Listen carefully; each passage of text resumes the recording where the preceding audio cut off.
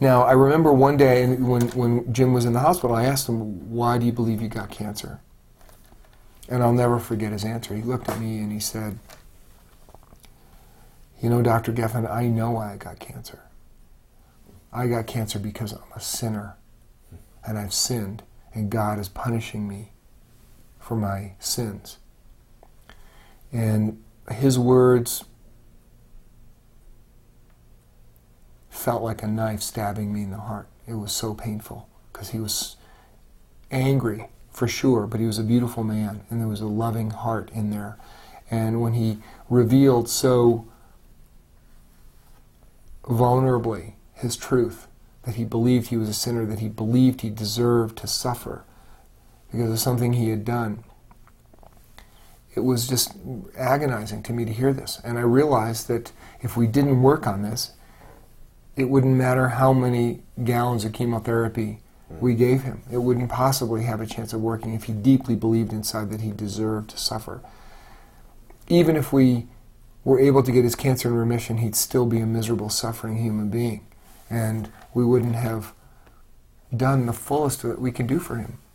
So I did an intervention with him over the coming days where I just very gently guided him through the 7 levels of healing, where we did some emotional healing work in level 4, and where we began to examine his beliefs about the meaning of his illness.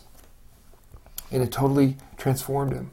And it didn't cure his cancer, but it changed everything about his experience of life. It changed his relationship with his doctors, with the nurses, with the medical staff, completely transformed his relationship with his wife. And perhaps most importantly, it transformed the legacy that he left his children, because they remembered his father as a kind and loving, joyful man, not as an angry and bitter human being. So that was a very powerful example, of which there are so many, many in my experience. Now, the other fellow, George, again, same age, same diagnosis. So many things about George were demographically identical to Jim, but George was a very different kind of person. He was kind, smiling, happy, grateful all the time. This is a guy who was joyful, even though he had cancer, who found that place of joy in himself. And it was very inspiring to be with him, and he was the kind of guy that everybody would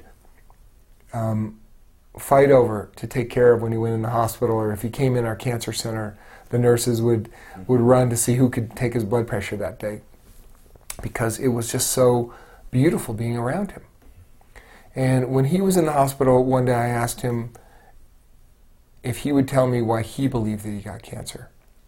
And I'll never forget his answer. Equally powerful, but completely different than Jim's answer. And George said to me, "Dr. Geffen, I don't know why I got cancer. In fact, I have no idea why this happened. I wish to God it had never happened. I wish I didn't have to deal with this. And I certainly don't know why I got it. But I'll tell you this cancer is bringing me closer to my Creator and to my loved ones than I could have ever imagined. And I wish I never had to go through this. But because of this experience, I have met people who are more kind and loving than I could have imagined.